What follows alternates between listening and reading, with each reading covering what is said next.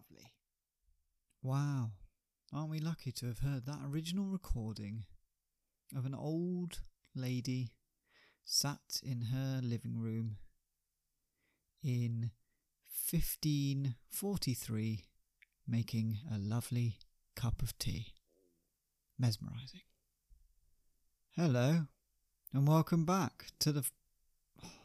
my belly's going crazy. It's really getting in the way of recording this, actually. Can you hear that? Good grief. Let's try that again, shall we?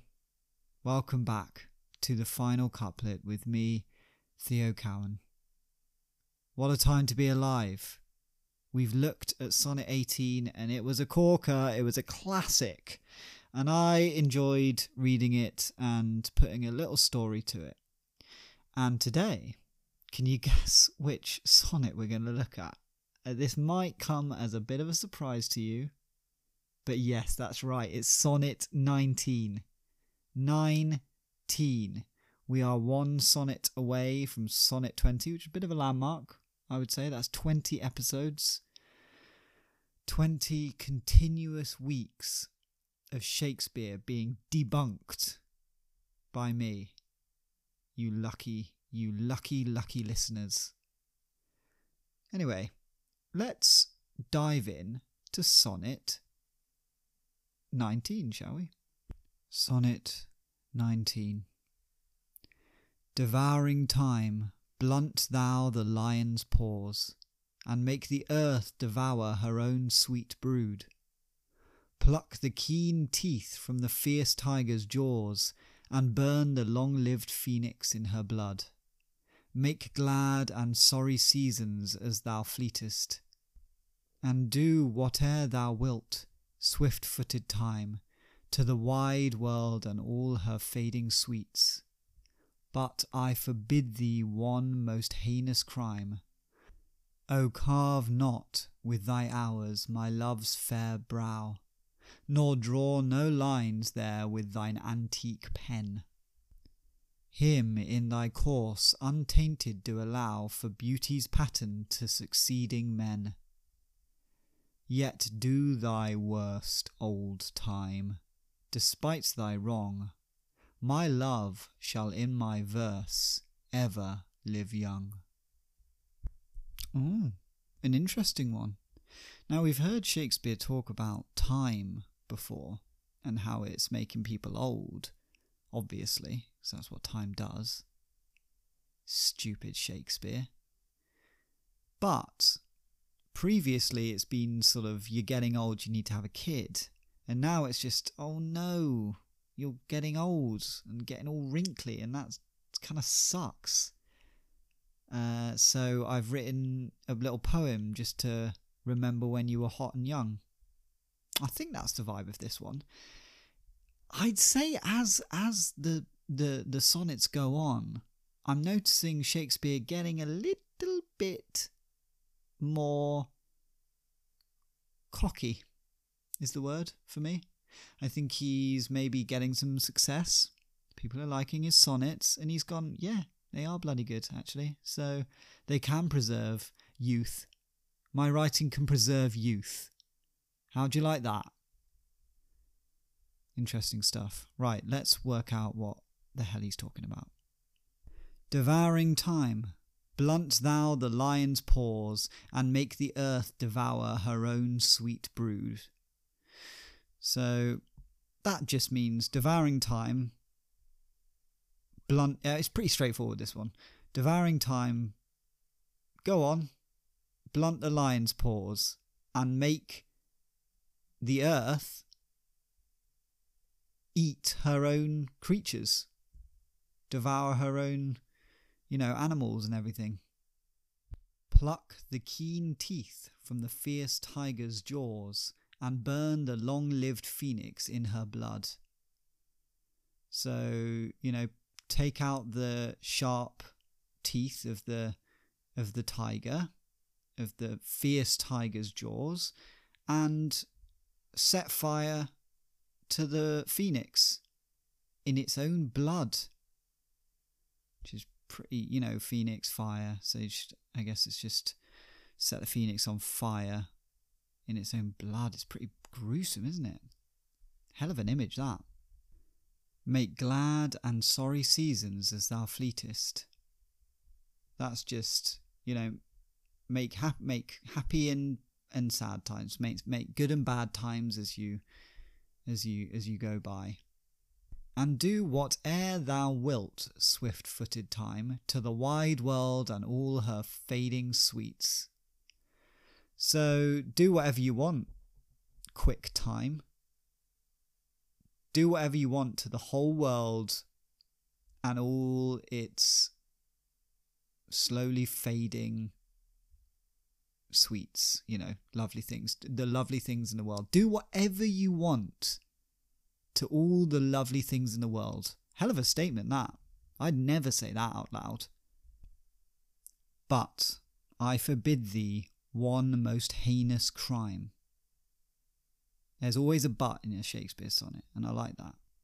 So saying, it's a hard one to follow, after saying do literally whatever you want to all of earth's delights. But I forbid you to commit one heinous crime.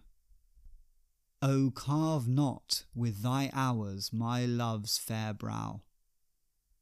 Don't you bloody dare put some wrinkles in my love's forehead, alright? Honestly, do whatever you want to the world, but just please, for God's sake, don't give my lover wrinkles. That's horrible. No one likes wrinkles. And this was obviously, of course, before Botox. So, yeah, think about that. Nor draw no lines there with thine antique pen. And don't draw lines on the forehead with your old pen. Don't do it. World, earth, don't do that. Don't do that. Do whatever you want in the world, to anything, ever, to all the nice things, but do not give me wrinkles, alright? Him in thy course untainted do allow, for beauty's pattern to succeeding man. Let him, I guess my love, go through time untainted, to serve as the sort of model of beauty. I think that means to the men that are going to come. Let him be the example to the succeeding men. It's a lot to ask, isn't it? It's a hell of a lot to ask from Shakespeare. Yet do thy worst, old time. Despite thy wrong, my love shall in my verse ever live young. So he's saying, actually, do your worst, old time. Despite your wrongs, you got a lot of them, my love will actually live young forever through my poetry. Weird ending, that one, because it's not really summing up what he's talked about before. Before he's saying, listen, do whatever you want, set a phoenix on fire, do whatever you want to the earth. Honestly, take away all the good things from earth. I don't care. Don't look at me, I don't care. But don't give my lover wrinkles on his forehead, alright? Don't do that. Do not do that. And then it gets to the final couplet and he's like, actually, if you just do whatever you want, but just so you know, my sonnets will actually keep him young, so don't need you anyway. So it's sort of a pointless sonnet, really, this one. I'd say Sonnet 19 is the pointless sonnet. And I think some historians might have labelled that. Sonnet 19, the pointless sonnet in brackets. So I'm glad we got to the bottom of what it all means. Now, let's put this to our story. And I was going to make it a news story, but I think this sort of follows on from our last episode.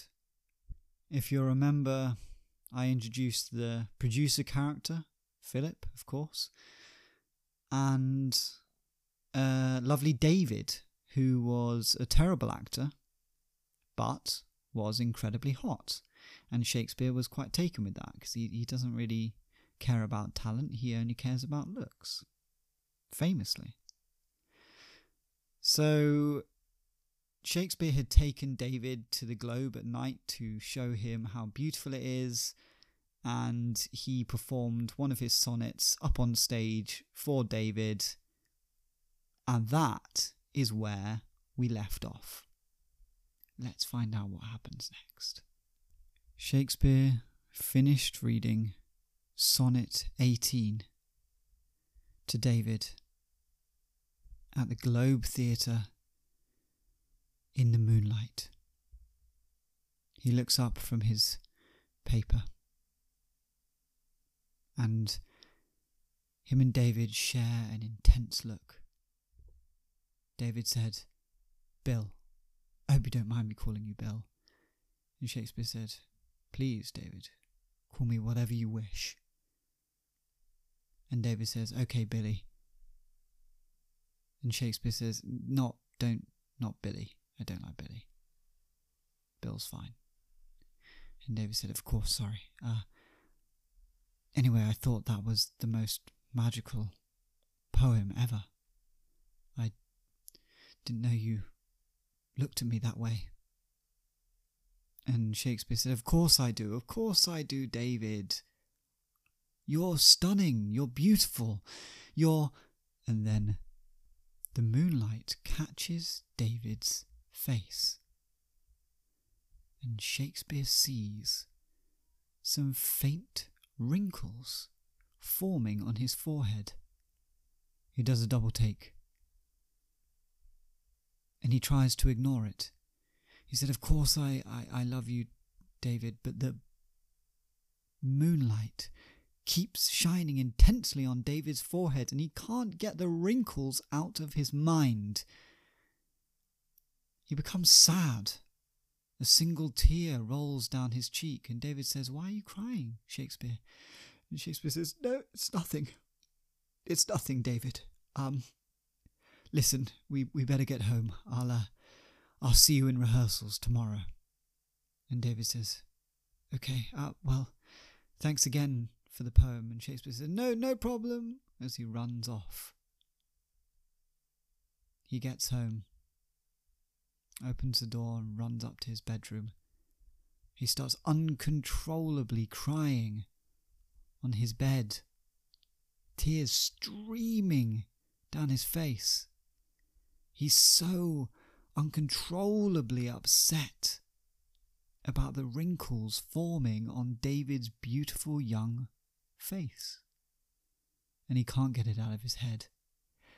Days go by. He's in rehearsals with David, and he's trying to give him direction, but he just can't keep his eyes off David's wrinkles. And he thinks, God, he would be so beautiful. He should be able to stay how he is. These wrinkles are making him ugly, and I hate that. So he thinks, you know what? I'm going to go home and write another sonnet. And this sonnet will be so good, it will preserve David's youth and beauty, and it will stop him getting any more wrinkles. That's how good it will be. I'm going to write a poem to time. And he goes back home, pulls out his quill, dips it into the ink, and writes Sonnet 19. It was nearing 1 a.m. when he finally finished writing Sonnet 19. He held it up to the light. It was a work of art, he thought. And he ran out of his house and he thought, I need to read this now. To time itself. And he thought, where can I find something that represents time? Eventually he goes, bingo! A clock tower. There's a clock tower in Moorgate. And he started running. as fast as his little high heels could take him along the cobbled streets of London. After an hour of running, he realised he should have definitely taken his horse. But oh well, it's too late now. He eventually arrived at the clock tower and looked up at the enormous clock face. And he thought, perfect. Time will finally hear my poem, and it will halt all signs of aging on David's forehead. He whips out Sonnet 19 from his back pocket, clears his throat, and shouts up at the clock tower. Sonnet 19. Devouring time. Go on, blunt the lion's paws. Let the earth eat all her own animals.